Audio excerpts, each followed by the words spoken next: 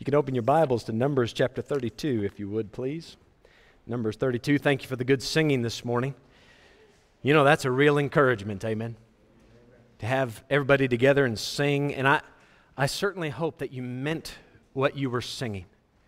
Onward, Christian soldiers. Now listen to this next part.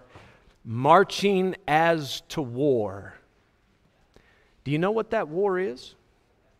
There's a reason that men of yesteryear, women of yesteryear wrote songs like this. Because the church of God, as God's mighty army, they were fighting this spiritual battle. And this most certainly ties into what we're going to talk about this morning in Numbers chapter 32. We're going to begin by reading just a handful of verses, verses 20 down to 23. Numbers 32, verses 20 to 23. I'm preaching to you this morning a sermon called "Don't Be a Bummer." I assume everybody is familiar with that word "bummer." Is that a word just of my generation? I'm getting no reaction from you guys whatsoever. It's as if you've never heard that word before. Is that an Americanism? Have you heard the word bummer? It's a Texanism. Well, then everybody needs to learn it. If this is a Texas thing, you know, everything's bigger and better in Texas, amen. Even the bummers. Don't be a bummer. A bummer is something that is annoying or frustrating. It's something that gets you down. Something that gets you down. For some people, a rainy day is a bummer. Not me. I love rainy days. That's when I'm at my best. That's probably because one side of my family is British, amen. That's my native weather. But there are certain things that it happens to all of us, right? You get bad news, and sometimes if you grew up in my day and age, you say, man, that's a bummer. And there are certain things that happens within the church that are frustrating, that are annoying, that act as stumbling blocks. They are discouragements. And that's why I want to preach this sermon today. Don't be a bummer. On your outline, underneath the text that we're about to read, I've posed this question: how can we avoid being a discouragement to others, specifically within the body of Christ? Numbers 32, verse 20. Moses said unto them, he is speaking to the Reubenites, the Gadites, and half of the tribe of Manasseh, if ye will do this thing, if ye will go armed before the Lord to war, and will go all of you armed over Jordan before the Lord until he hath driven out his enemies from before him, and the land be subdued before the Lord, then afterward ye shall return and be guiltless before the Lord and before Israel. Do you see the two groups that they can be guiltless before? Before the Lord and before Israel. And this land shall be your possession before the Lord. And this key verse, verse 23. But if ye will not do so, behold, ye have sinned against the Lord.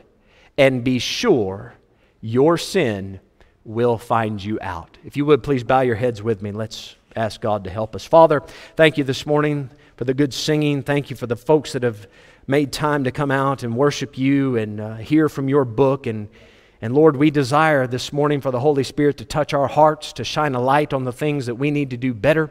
Lord, we also look for encouragement from these words. And I pray that you would minister to us now. Please fill me with your Spirit. Oh God, help me to preach, please. And I ask it in Jesus' name. Amen. Amen. Israel should have been in the promised land by this point.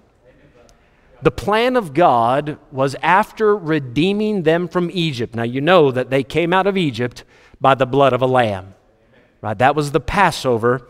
That blood was shed and put on the lintel, on the doorpost, and the angel passed over anybody that had that blood, and there was no death brought to that house, and out they came.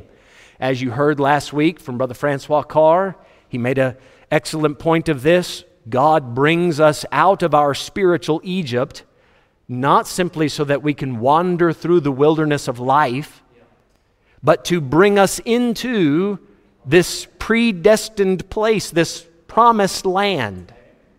What is this promised land for you and I? For the Israelites, it was a physical piece of ground. For you and I, that land of milk and honey is the abundant life that Jesus spoke of. Do you remember when Jesus said, "The thief comes not but for to steal, to kill, and to destroy. I am come that you might have life, and that you might have it more abundantly"? Do you see how it's not just get you out of Egypt and leave you in the wilderness, but get you into the promised land that flows, not drips, flows with milk and honey? The abundant life, unfortunately, has been twisted and perverted, the idea of it, by many a folk. They say, well, this is God causing me to abound with temporal, earthly, physical blessings, good health, good wealth, and so forth. That's not the abundant life. Matter of fact, many times that's the enemy of the abundant life. The abundant life that Jesus desires for every one of us to experience is a life that is filled with the fullness of God. A life wherein you grow closer to Him and get deeper and deeper in your relationship with Him and become more like His Son on a daily basis.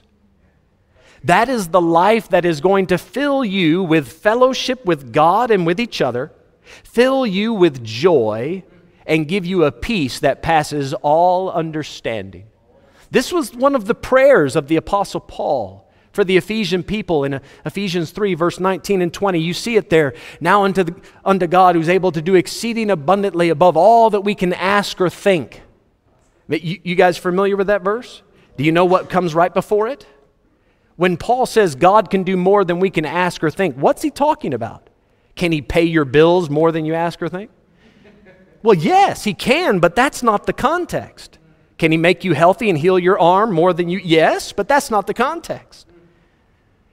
In the verse before it, he says, I'm praying for you that you might be filled with all the fullness of God. Now, you say that to any believer, you know the general response you get? Yeah, not me. Not me. I'm sure that applies to somebody else, but not me. My life's too frustrating. I got too many other things going on. I'm too much of a failure. God might manifest Himself to other people and turn them into, if I can use a South Africanism, turn them into big Christians, but not me.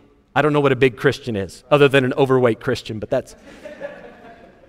that big Christianism, that's for somebody else, but not for me. God can do exceeding abundantly above all you can ask or think. Your relationship with God could be so much more than you can imagine.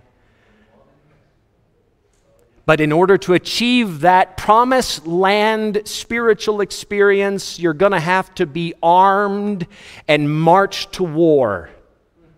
There's a decision that must be made. Listen, it's our job to get to the promised land, enjoy that relationship with God that God intended for us to have, but that's not all of it.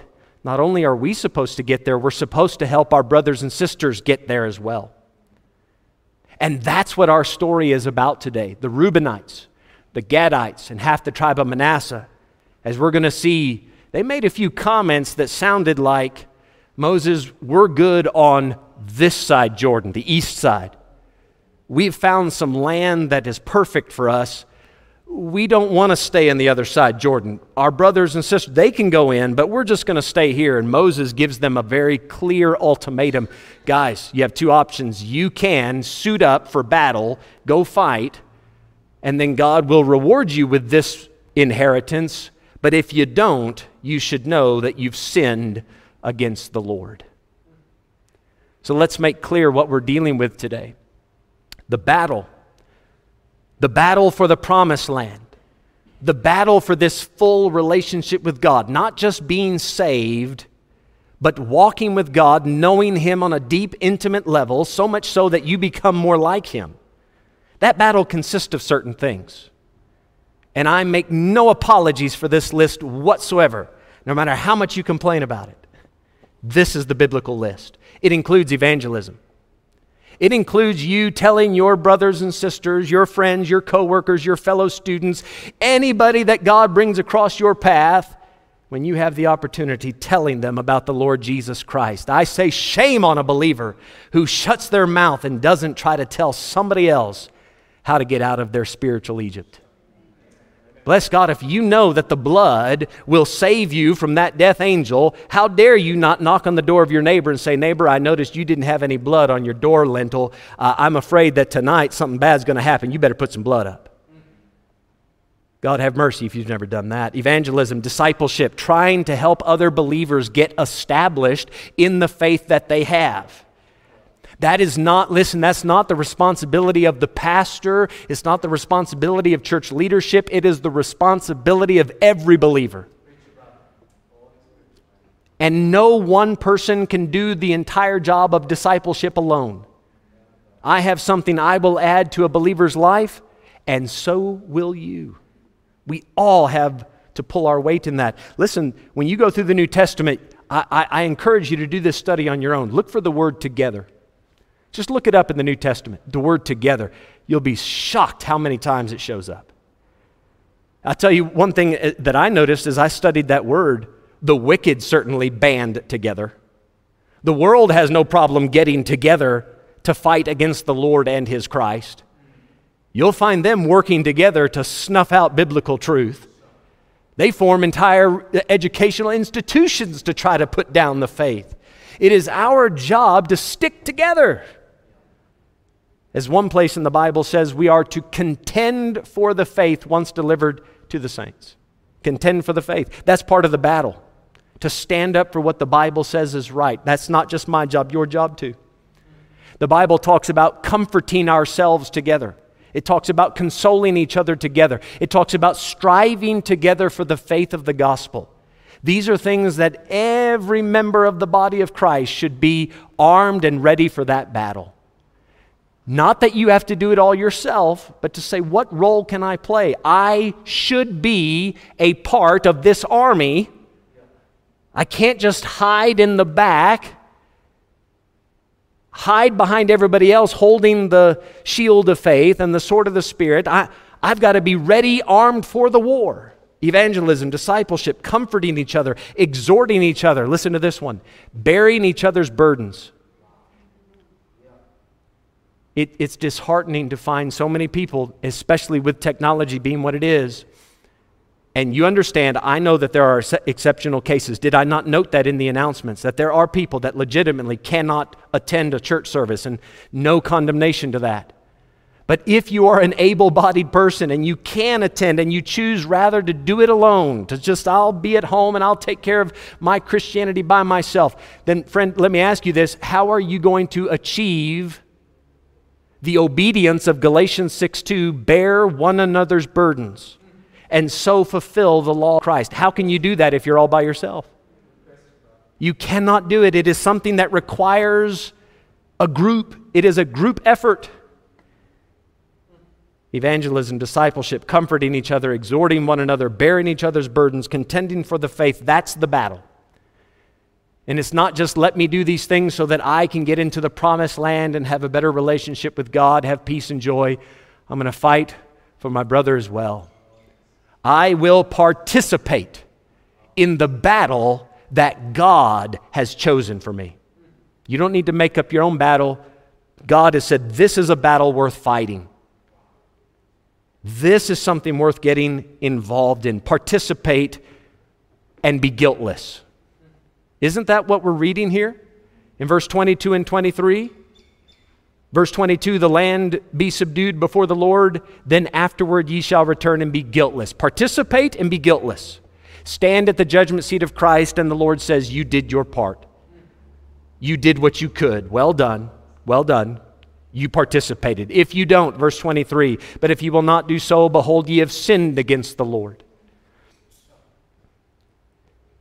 This is not that you failed to live up to a standard that the pastor created out of thin air. These are biblical standards. These are biblical obligations that we have. Things that Christ Himself put forth. It says you've sinned against the Lord. You say, well, see, Brother Mike, the only one I'm disappointing is the Lord. No doubt you did disappoint the Lord. But as you saw in verse 23, you're guiltless before the Lord and before Israel. So what you're in danger of doing by not participating on a consistent, regular, faithful basis, you're disappointing the Lord and discouraging the brethren. You're disappointing the Lord and discouraging the brethren. I've given you a verse on your outline, the first verse, so you can see there at the bottom, 1 Corinthians 8, verse 12. Paul is speaking about people that take advantage of their liberty in Christ. He says, but when ye sin so against the brethren. Look at that. You sin against the brethren. What's he talking about? You did something that offended them, that caused them to stumble. You made them weak.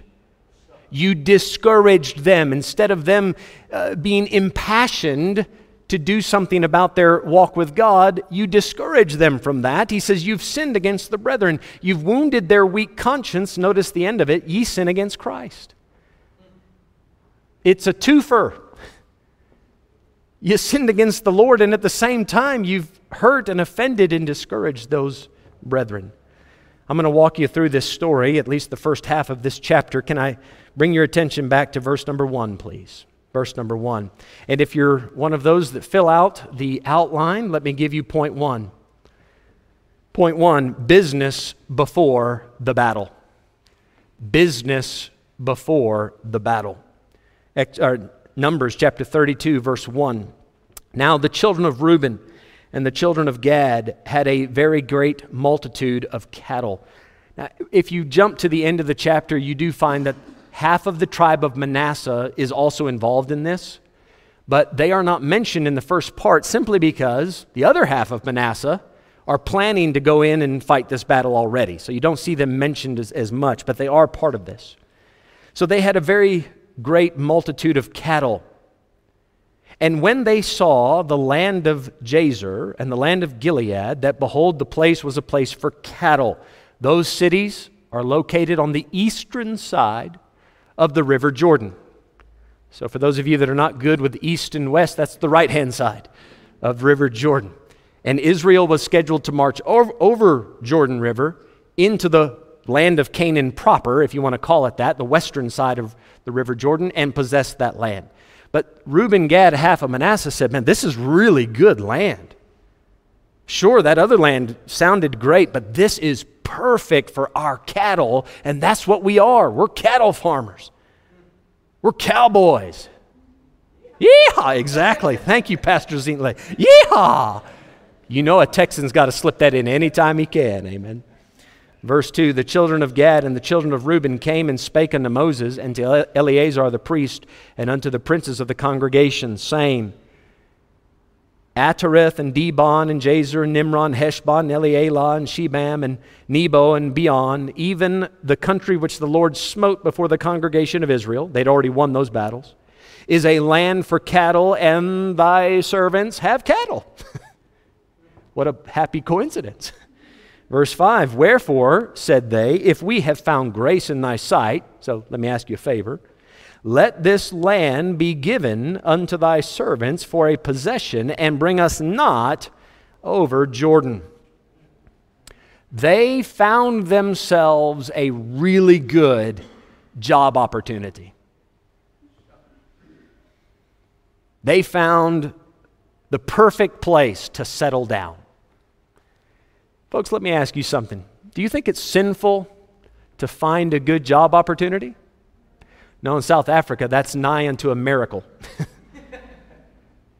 To find a piece of land that is safe, conducive, right, for your family, it'll help your family, it'll provide for your family for years to come. That is a rare situation.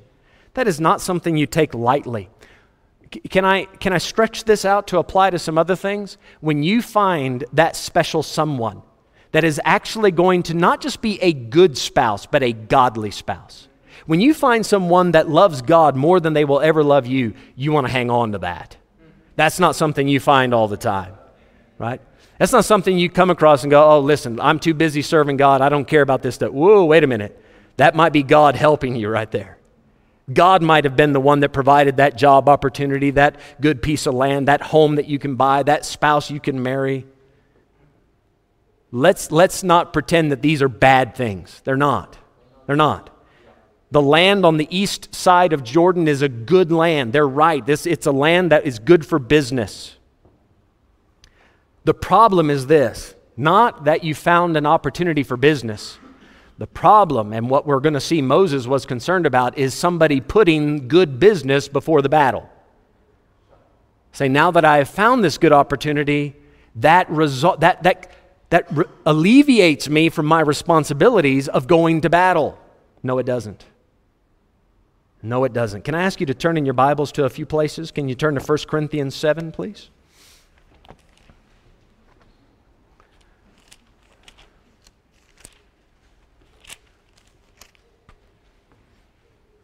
I have tried to choose my words carefully this morning as I put the outline together. Point number one is business before the battle. That's the danger. Business before the battle. Business and battle, that's life. It's not as if you can choose, you have to choose between one or the other. You can do both, as you're going to see today. But I want you to see from Paul's pen how we should view these opportunities. 1 Corinthians 7, verse 29. Paul says, "But this I say, brethren." And by the way, just to catch you up on this context, Paul is dealing with marriage and job opportunities. Just so you know, in the passage. So man, this is a perfect cross-reference. "But this I say, brethren, the time is short. It remaineth that both they that have wives be as though they had none." What a dangerous verse. Can you see how some ill-intentioned man might abuse that? Honey, it's Friday night, and the Bible tells me, even though I'm married, to act like I'm not. You better get some context with that, right? You better rightly divide. He says the time is short. So we can't spend all of our time just on the business, just on the spouse. We can't get hung up on worldly affairs, these temporary parts of life. We have to remember that we only have a limited amount of time on this earth to serve the Lord. You only have a limited amount of time to walk by faith. Folks, have you ever thought about it? One day you'll never get to pray again. One day you'll never get to tell anybody about Jesus again. You'll never get to pull up next to somebody and say, "You're going through a tough time, I'm here for you." Listen, as we sing, "When we all get to heaven," right? When we all get to heaven, you'll never pray again or witness again or help anybody with their struggles. Never. That time will be gone. The time is short. Right now you have an opportunity to get armed for battle, put on the whole armor of God, and march. He said, so those of you that have wives, listen, get balanced. If she becomes the focus of your existence, something's out of focus. Verse 30, "And they that weep as though they wept not, and they that rejoice as though they rejoice not." Why? Don't get stuck in that one part of life. If you're weeping, if you're having a bad day, call for help, get people to pray with you. If you need to sit down and take a break and catch your breath, that's understandable, but you can't stay there month after month, year after year. We need to make some progress. Verse 30, look at the last part. "And they that buy as though they possessed not." Anything wrong with buying something? No. As long as it doesn't take away from the battle.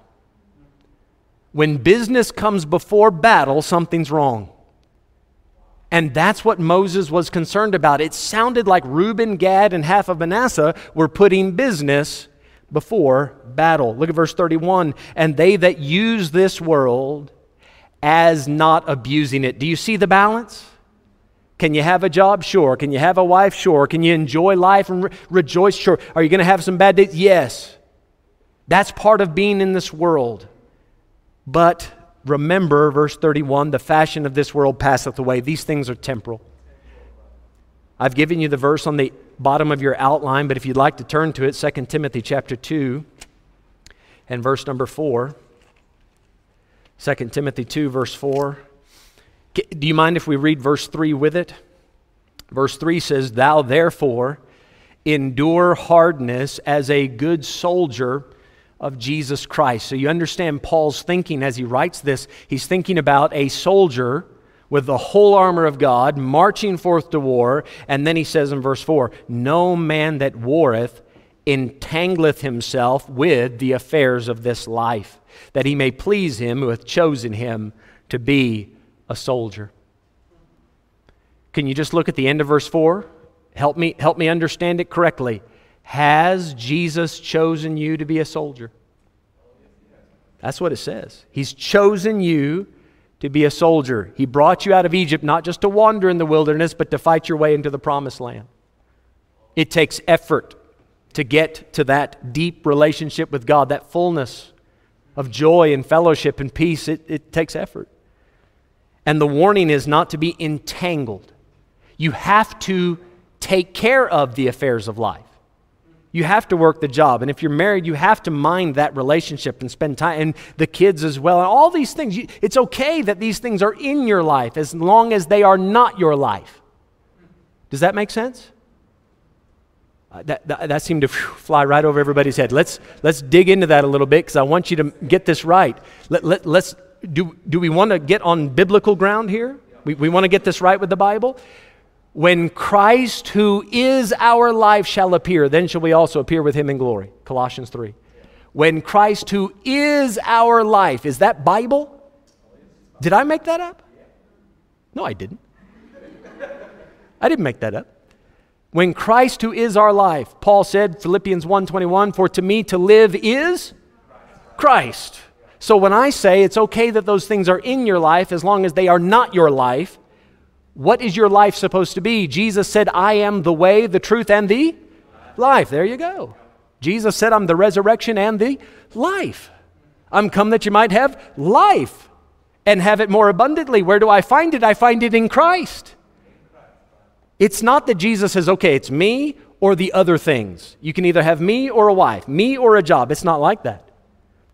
It's as I have Christ, he allows me to have the job, the spouse, the land, the possessions. I can have that as long as I put them in their proper place and they do not distract me from the battle. As soon as I start making excuses week after week after week for why I'm not participating in the battle, then your Moses has a right to get concerned and say, listen, are you shirking your responsibilities? Are you being a bummer?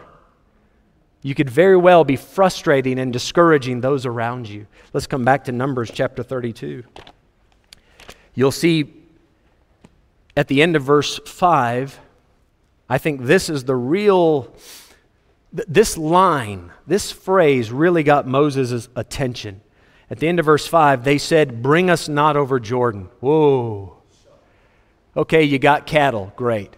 You found land. Great. Good for you. Okay, yeah, but based on that, because I have this opportunity, do me a favor, Moses, just let us be over here. We've come far enough in our journey. We're just going to stay over here if that's okay. You can't expect Moses to be okay with that. As the God-ordained leader of this church in the wilderness, which, by the way, is what the Bible calls this, he is the first pastor of any church. So if you want to learn about local church, you come to the Torah. He's not only the first church, it's the first mega church. He had almost 1 million members, right? And you know what this church was filled with? Problems, complaining, gossip, fornication, idolatry, right? And Moses didn't turn a blind eye. He constantly had to say, what are you doing? That's part of church. It's part of the battle. It's part of making our way into the promised land. Let's not pretend that it's not. It is. We don't give up on the battle. We expect Moses, when he hears something like this, to go, whoa, wait a minute. You mean to tell me you're putting business not just before the battle, but in the place of the battle? Whoa, wait a minute. Moses took it that way. I wonder if Moses walked into your house and looked at your level of participation in the things of God. Listen, not just coming to church on Sunday. You understand there's much more to it. I did give you the list, right? Evangelism. That's not just coming to church, although that's part of it.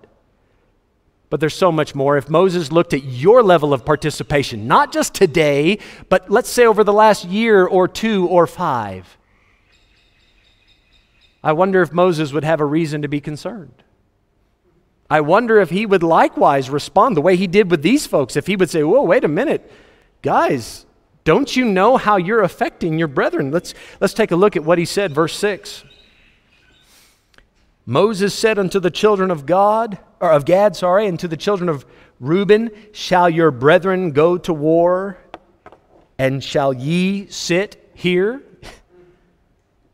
We can hear from that how Moses understood their request. When they said, don't bring us over, he says, you guys just want to sit around and let everybody else do the work?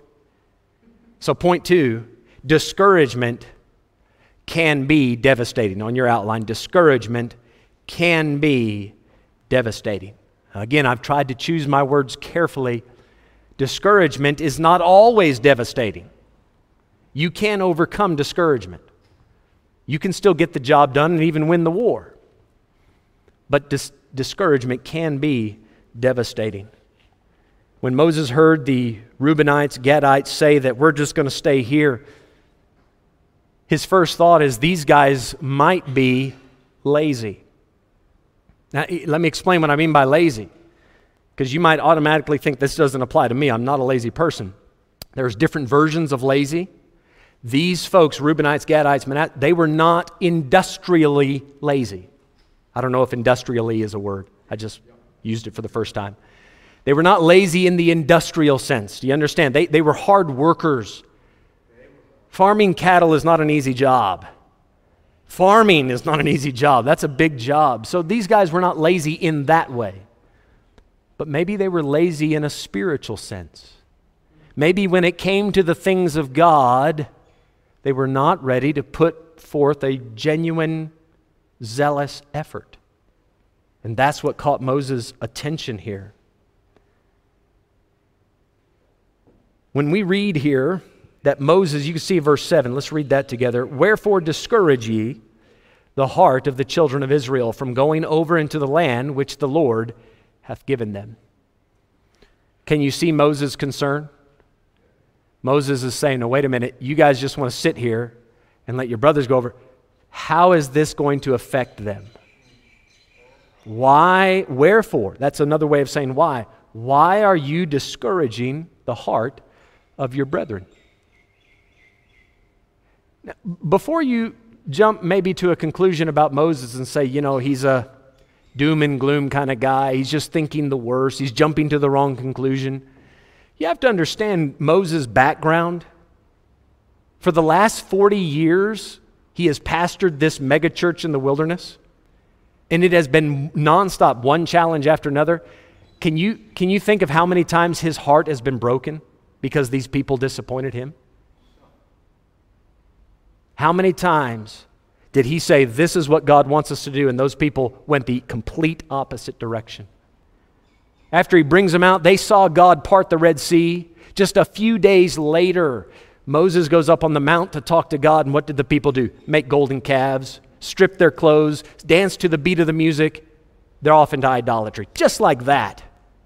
Moses has had his heart broken time and again. Listen, the people pushed Moses' buttons so often that this meekest man of all the earth finally said, I've had it up to here. Moms and dads, have you ever used that? I've had it up to here. Enough's enough. And God said, speak to the rock. And he took that rod and he said, bless God. Whack! And he cracked that rock. And he said, must we fetch, you bunch of rebels, the water out of this rock? He lost his temper.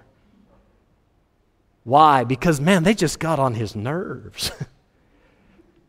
It was a broken heart. They kept breaking his heart and discouraging him and disappointing him. And he said, enough's enough.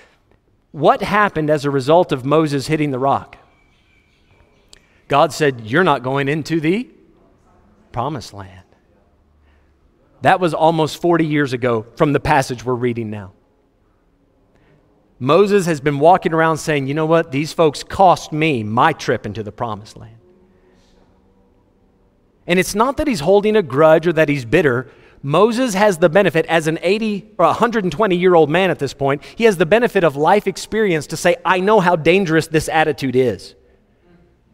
I know how this is going to affect people. And Moses cannot just think about the Reubenites, Gadites, and Manassites. He has to think about how their behavior is affecting everybody. Say, Pastor, what's wrong with me getting to do this and this? Well, nothing if you were the only people being affected. But no man lives to himself and no man dies to himself. And Pastor Moses has to think about, how is this going to affect everybody when they see 2.5 tribes not coming out to battle? Take your Bible. I've given it to you in the outline. You can look there, but Hebrews 10, if you want to turn to it. Hebrews 10, verse 24. Moses has to consider everybody, the entire congregation. So you can't really blame Moses for how he reacts to this.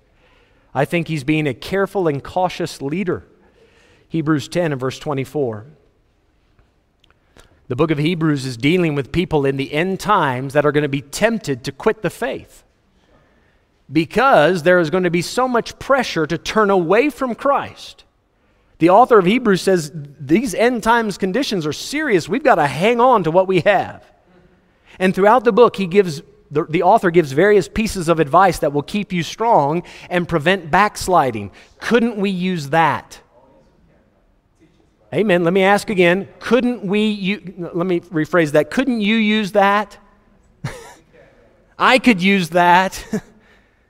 So verse 24, this is one of the things. Let us consider one another to provoke unto love and to good works. Notice the responsibility. Let us consider one another. It doesn't say, Pastor, consider the congregation. Every member in the church, consider one another. Now, why do I say in the church? Look at verse 25. There's no full stop at the end of 24. It goes right into 25. Not forsaking the assembling of ourselves together. Biblical command to come together. Not forsaking the assembling of ourselves together as the manner of some is, but exhorting one another, and so much the more as you see the day approaching. So the pastor has to be mindful. Moses has to be mindful of how is this going to affect the entire congregation. But look, we got to go one step further. It's not just Moses that should be thinking that. Each person should be thinking, now wait a minute, my level of participation is going to affect someone. It's going to make a difference, good or bad. You have to consider that when you decide, well, I want to do this and spend my time like that. My weekends are mine. Yes, but are you strengthening or weakening your brothers and sisters in Christ? Come back, if you would, to Numbers chapter 32.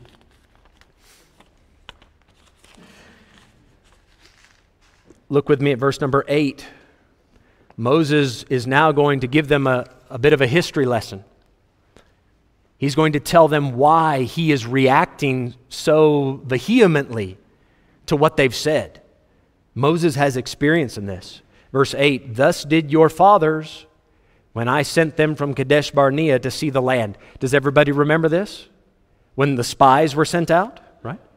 Verse 9, for when they went up unto the valley of Escol and saw the land, they discouraged the heart of the children of Israel, that they should not go into the land which the Lord had given them. And the Lord's anger was kindled the same time, and he swears, saying, surely none of the men that came up out of Egypt from 20 years old and upward shall see the land which I swear unto Abraham, unto Isaac, and unto Jacob, because they have not wholly followed me. Let's just get our heads wrapped around this so far. Moses is talking about what these people's daddies did. He said, your dads did this to you. The older generation, they had died off by this point. They were gone. And he said, now I'm worried that you guys are following in your father's footsteps. I'm worried that you have taken the same attitude towards the battle and the things of God that your dad had. I'm worried. He said, it's cost us 40 years in the wilderness. Now, how much longer are you going to cost us? He says in verse number 12, there were some exceptions to the rule, thank God for them, save Caleb the son of Jephunneh, the Kenizzite, and Joshua the son of Nun, for they have wholly followed the Lord. And the Lord's anger was kindled against Israel, and he made them wander in the wilderness 40 years until all the generation that had done evil in the sight of the Lord was consumed. And behold, ye are risen up in your father's stead, an increase of sinful men to augment yet the fierce anger of the Lord toward Israel. For if ye turn away from after him, he will yet again leave them in the wilderness, and ye shall destroy all this people. Is this an overreaction? Moses has just spent 40 years proving that it's not. For 40 years, he's wandered the wilderness watching that unbelieving, lukewarm generation die in the wilderness. And now when Moses sees that, we're going down that same path, hey, wait a minute, guys, this is serious. We've got to address this. We can't just let this go and say, do what you want. If you found a good opportunity, no problem. We'll pick up your slack. No. Moses said, this might cost us the whole thing again. We can't do this again. Let's just work the math for a moment. I purposely have avoided working the math because I don't want to talk numbers. It's not because I don't like math. I like math. I don't want to get hung up on the numbers. The spies in the days of Numbers 13, when Moses sent the spies out, how many spies were sent out? 12. How many came back with an evil report? 10. 10 out of 12. 2 of them, we have them here, Caleb and Joshua, brought back a good report and said, yes, the land is great, and yes, the giants are tall. This is going to be a tough battle, but hey, we got the Lord. He'll never leave us nor forsake us, so we can boldly say, the Lord is my helper. I will not fear what man shall do unto me. We can do this. The promised land is ours. We have the exceeding great and precious promises of God. We have all we need for life and godliness. Amen. That's New Testament. We got all we need. We can do this. It'll be tough, but we got it. 2 of them, 10 of them said, those are the Anakims. Those children of Anak are huge. No way. We're like grasshoppers. Not going to happen. 10 out of 12. I don't know the numbers. Some of you mathematicians, some of you engineers, some of you accountants, you got that already. What is that, like 8%? 8% we're ready to go. So yeah, we can do it. What is that, 92, 93% are left over saying, we can't do it. We can't do it. Now, it's hard to overcome that much discouragement. When 93% of the people that should be going to the battle are saying, nope, let's not do it. Oh, how do you get yourself out of bed in the morning to say, okay, almost nobody's going to go with me, but I'm still going to fight? That's tough. Now, let's work the math here in our story. 12 tribes. 2.5 of them have said, bring us not over Jordan. We'll stay over here. We're good. We've got enough. That's just 2.5. That's not nearly as bad as 10 out of 12. That's just 2.5 out of 12. Shouldn't then Moses say, hey, this isn't so bad? Last time we tried to go into the land, 10 out of 12 said not to do it. Now we just got 2.5 out of 12. No problem. Moses didn't think like that. He said, wait a minute, stop. As soon as we let 2.5 feel okay with this attitude, it'll turn into 10 before you know it. You say, why is that? Because apathy is contagious. Indifference is contagious. Compromise is contagious. Lukewarmness is contagious. Years ago, a teacher gave a mathematical word problem. How many of you like word problems in math? All right, we got like 2. 2 out of 80? The odds are not in our favor here. The teacher gave a word problem to the class, and she said, class, the farmer, the shepherd, had 100 sheep. And 1 sheep got out through the fence. How many sheep does the shepherd still have? And she pointed to little Johnny, and Johnny said, he has none. He has none. And the teacher said, no, listen. There were 100 sheep, and 1 got out. Now how many's left? And he said, none. And the teacher said, Johnny, now you got to explain, how do you figure that math? And she said, Johnny said, my dad's a shepherd. And I know how sheep work. If 1 sheep gets out of the fence, all the sheep are going to follow him through the fence, so 100 minus 1 is going to be none. You say, Brother Mike, can you prove that? Is that biblically true? Can you prove that math from the Bible? Absolutely. Absolutely. Romans 5 verse 12, doesn't it say sin entered the world by one man? And death passed upon all men, for that all have sinned. Adam went through the fence and we all like sheep followed him. That's biblical math. That supersedes natural math. Moses knew the dangers regardless of the odds. He knew the dangers. I have no desire, and this is the reason I didn't want to put together a bunch of numbers, but I do want to consider our own local church just for a moment. When you look at the events, the activities, the outreaches, right? I don't expect anybody to be involved in every single one of them. I don't. And this is not an attempt to manipulate you through guilt to participate. The worst kind of participation is forced participation. I don't want to do that. That's not my intention today. I'm just trying to bring to your attention a very real problem, not just in our church, but within the body of Christ. But when you have 1% of the church showing up for evangelism, when you have 2% showing up for prayer meeting, when you have 3% showing up for small, when you have that small of a percentage, can you still get the job done? Yes. You can have a Caleb and a Joshua attitude and say, I don't care who goes with me. Didn't we sing that today? Though none go with me, still I will follow. Hey man, if no one else pitches up for church, if I'm just preaching to the chairs, I'll preach to the chairs. Maybe one of them will get saved. The job still goes on. The only thing is, it might take a little bit longer to get the job done. You might cost us another 40 years of wandering around with frustration and discouragement. Whereas if everybody just pulls their weight and participates, man, we might get to the promised land and enjoy it a lot more than our fathers did. Was Moses overreacting? I don't think so. I don't think he was overreacting. However, I will say this, and this leads into the third point. Moses did not fully understand what the Reubenites, Gadites, and the Manassites were asking. So was he overreacting to say this is dangerous? No. But you're going to see that Moses did something very, very wise. He patiently listened to their explanation. So let's go on to the next part, verse 16, and this is number 3 on your outline. Initiative is inspiring.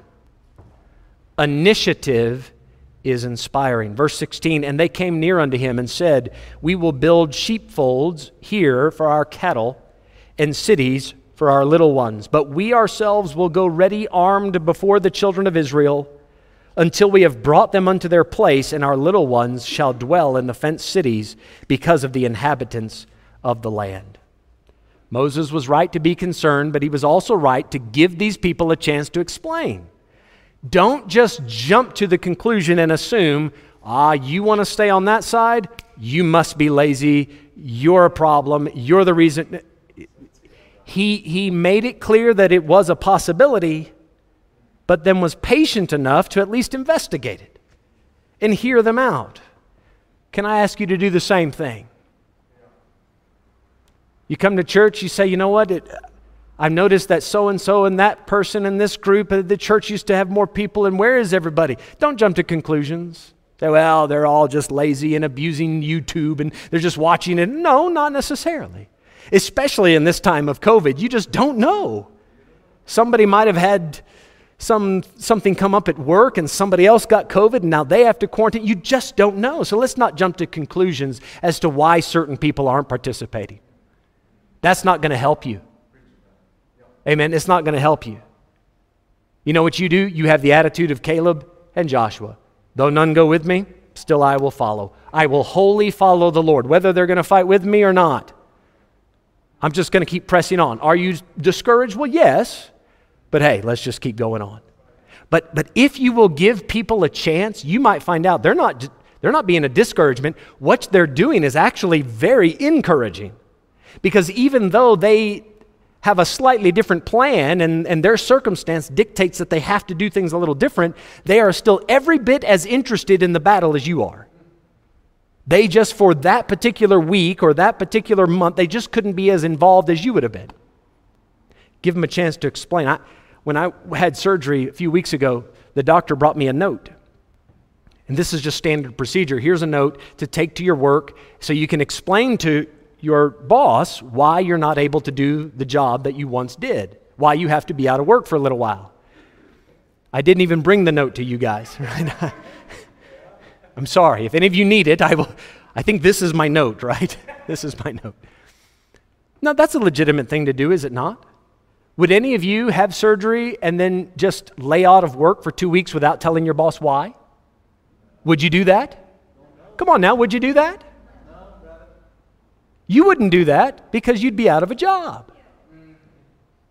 Imagine if everybody at work just had that attitude, I'll go when I feel like going. And if I miss, I don't know then an explanation. That's my business. Really? That's not how it works. Now, don't worry. We're not asking you to bring a doctor's note to church. If you missed last Sunday, you don't owe us an explanation.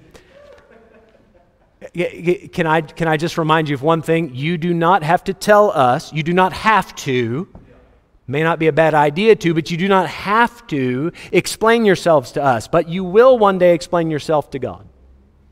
When he asked, why have you never attempted to win a soul? Ever. Ever. That's a real question that one day you will ask. Why did you never, not once, get together with somebody else to pray? Not one time in your life. Never. Say, Pastor, that's a tough question, man. You're making me feel bad. No, I'm not. You're making yourself feel bad because you never did it. I'm just pointing it out. Why have you never attended a discipleship class? Why do you consistently miss church? So I have my reasons. Good. Okay. But just know that even though that is your business, it could be affecting people. And you might need to keep that in mind. Now, Reuben, Gad, and Manasseh, they thought about that. And they said, Moses, listen, we want all of Israel to know what's going on. We have made a plan.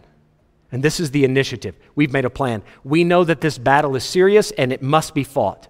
So what we're going to do is organize our schedule so that we don't miss out on the battle. Am I preaching the Bible? Isn't that what they did? That's what they did. That's not me asking some great thing, some over and above, some extravagant. That's the Bible right there. We'll make a plan so that our little ones and our cattle are safe while we're away, but we're going to go fight, even though we're not going to inherit the land on the other side. We are happy to just keep this land, and listen, by so doing, it gives the 9.5 tribes more land to inherit. They are really thinking about their brothers and sisters here. We will not only go armed before them to battle, we'll help them get established in the land. We'll help them get established in the faith. But and we'll stay over here so they have more room for it. That's initiative. That's not using business as an excuse to stay out of the battle. That's looking at business and family. Is that not what they did? Business and family, to say, we know we got obligations, business and family, but that's not going to take away our responsibility from the battle. Verse number 18, we will not return unto our houses until the children of Israel have inherited every man his inheritance. For we will not inherit with them on yonder side Jordan or forward, because our inheritance has fallen to us on this side Jordan eastward. Notice they are not selling themselves short. It's not like they're saying, we're okay with where we're at with God. We don't need the fullness of God. That's not it. They said, we found our fullness right here. But now that we've found it, we want our brothers to find it. Now that I know how good it is to walk with God and experience His joy and His presence and His fullness and His peace, and I want everybody to have a taste of that. And I will put on the armor of God and prepare myself for battle and bear the burdens of whoever I can help so that they can also taste and see that the Lord is good. And even though I'm busy with other things in life, Those things are not my life. There's something more important than that. God has given us this opportunity. I'm not going to squander it. You know what they did? They did exactly what they said. They built the sheepfolds, they put up a tent for their family, and they marched onward to battle. As the story concludes, you can see it in the rest of the chapter and on into the book of Joshua. They did exactly what they said they would do. Even though it took a little extra effort on their behalf, right?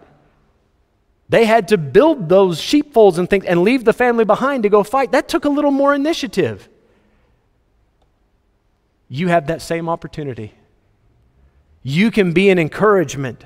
When people find out, man, this guy's got this going on and that going on, all these other things in life, and he has so many legitimate reasons to hang back, and yet he still finds a way, she still finds a way to be involved and to try to do something for God in the midst of all of life's entanglements. I look at that and go, wow, that's an overcomer. That's somebody who is really dedicated to the cause, and instead of a discouragement, that person becomes the fuel to my fire. Can I ask you to hold or take your Bible to Luke chapter 14? I just want to close up over here.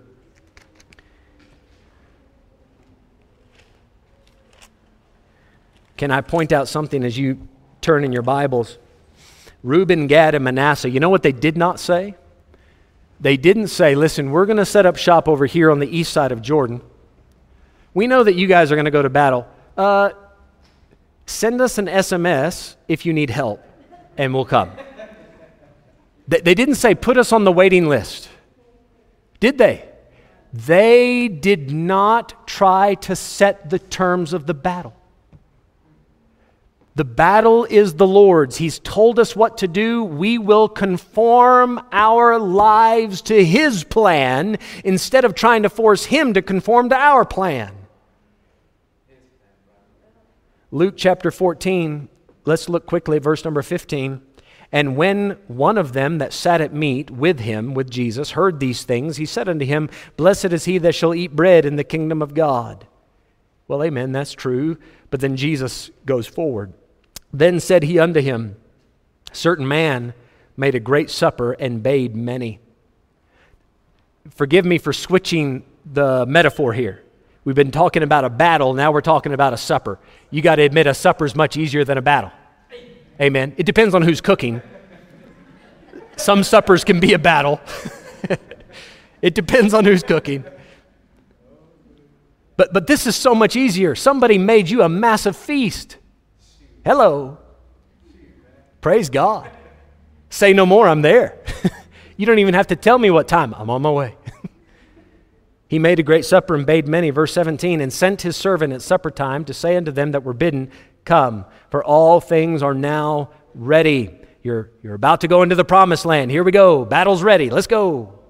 Verse 18, and they all with one consent began to make, help me with the next word, excuse. The first said unto him, I have bought a piece of ground, and I must needs go and see it. Oh, I have to. You know what I've found? I can't come to church, can't come to this, can't go to that. I can't study the Bible more. I can't read. I can't tell people about Christ. Why? I've got other things to do. I've got to do them. When are the things of God going to become a got-to thing? When are we going to develop that? When are we going to hear somebody say, listen, I got family in from out of town, I got a deadline at work, but I've got to go to church. I've got to read my Bible. I've got to have family devotions with my kids. I've got to have a prayer meeting with so-and-so because they're struggling. They may not be in the faith next week. I've got to do it. But this guy says, I must go to the land. I've got to see it. Verse 18, he said, I bought a piece of ground. I must needs go see it. I pray thee, have me excused. He's very polite. I pray thee, have me excused. Sorry for that, sorry. I don't know why I went British on that anyway. Verse 19, and another said, I have bought 5 yoke of oxen. You know what you have 5 yoke of oxen for? 10 oxen? Work. That's an old-fashioned tractor. It is, right? 5 yoke of oxen, that's a couple tractors. I've bought 5 yoke of oxen, and I go to prove them. I got to test them and make sure that they work well. I got to start the tractor, make sure the engine works. I pray thee, have me excused. I got to work. I got possessions. I got land. I got a farm. Look at the next thing. Verse 20, another said, I have married a wife, and he doesn't say, I pray thee, have me excused. He says, and therefore, forget it, man. I can't come. She won't let me. I've always found that interesting. When I read this passage, I always laugh. I think, Jesus, man, you nailed it. The fact that he switched it a little bit, he was on to something, right? I thought about it recently. Why is it that we don't have more men? Forget the gender politics for a moment. This is biblical. Why do we not have more men signing up for the full-time ministry? Now, there's a list of reasons why that is, okay? It's not just one thing. But one thing on that list is their wives won't let them. Just thought I'd throw that in since we see this in the Bible. Why can't I get into the supper? Why can't I get involved in the battle? Got a wife, I can't. Can't do it. What if you were to say, I got a wife and I'm going to? I'll bring her along, she'll help me with it. Why can't we do that? Verse 21, so that servant came and showed his Lord these things. Then the master of the house being angry. Friends, help me here. Who is the master of the house in the parable? Who is the one that prepared the great supper? Jesus. Then the master of the house being angry said to his servant, go out quickly into the streets and lanes of the city and bring in hither the poor and the maimed and the halt and the blind. And the servant said, Lord, it is done as thou hast commanded, and yet there is room. And the Lord said unto the servant, go out into the highways and hedges, that's even farther out, and compel them to come in that my house may be filled. For I say unto you that none of those men which were bidden shall taste of my supper. If you're not going to participate in the battle, you've sinned against the Lord and you don't get to come over into the promised land. You got to stay here. Without a possession. You don't get to inherit that land. You just got to stay on the other side. You see how it ties in? If I'm understanding this correctly, it is a massive offense to Jesus, who has organized the supper / battle, for somebody to say, I got other things going on more important than what you planned for me. I pray thee, have me excused. As polite as that is. And what's wrong with a piece of land? Nothing. What's wrong with 5 yoke of oxen? Nothing. What's wrong with a wife? It depends on who you marry. There's nothing inherently wrong with that. But the master of the house still said, man, this is discouraging. This is disappointing. I've prepared it and they don't want to make time for it. What about you today, friend? Are you a bummer? You can change that around. You can say, you know what, up until now I've been kind of slack, I've been kind of lukewarm. You know what? I'm going to shift things around in my schedule. I'm going to make time for this. The things of God are too important, and you, instead of a bummer, turn into a blessing. Instead of discouragement, you turn into an encouragement. All of a sudden, you start pitching up and willfully, joyfully getting involved.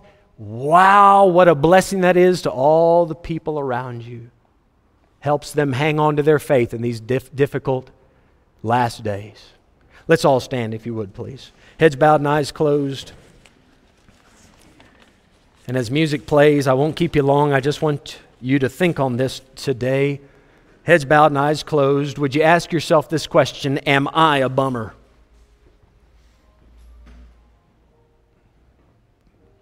More to the point, am I discouraging people from the battle of God?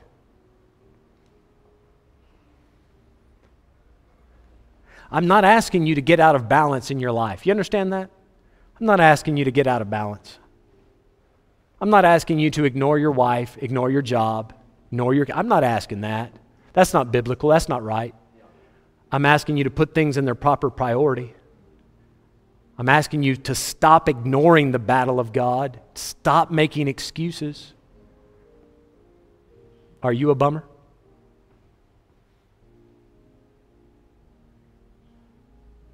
Do we get to church and say, oh man, so-and-so's not here again? Man, that's a bummer. Man, I'm out on the street handing out tracts all by myself. Man, that's a bummer. Here I am at prayer meeting. There's 3 people. That's a bummer. Could you do something about that? So I'm busy. So were the Reubenites. So were the Gadites. You can find a way. Father, thank you this morning. I've been challenged. I've been helped. I've been encouraged by what I've read in this story. And Lord, just like those Reubenites and Gadites, we have so many people in this congregation that despite their busy lives, despite the struggles that they're challenged with, they make time. And Lord, they are such a blessing. Father, for those that maybe have just not taken it as seriously as they should, would you please wrap your hand around their heart today and squeeze ever so gently? Father, you've told us today, time is short. Before you know it, life has passed like a vapor. Please, God, might today be the day, whatever the need is, whether it's salvation or dedication, whatever it is, help us to rise to the challenge.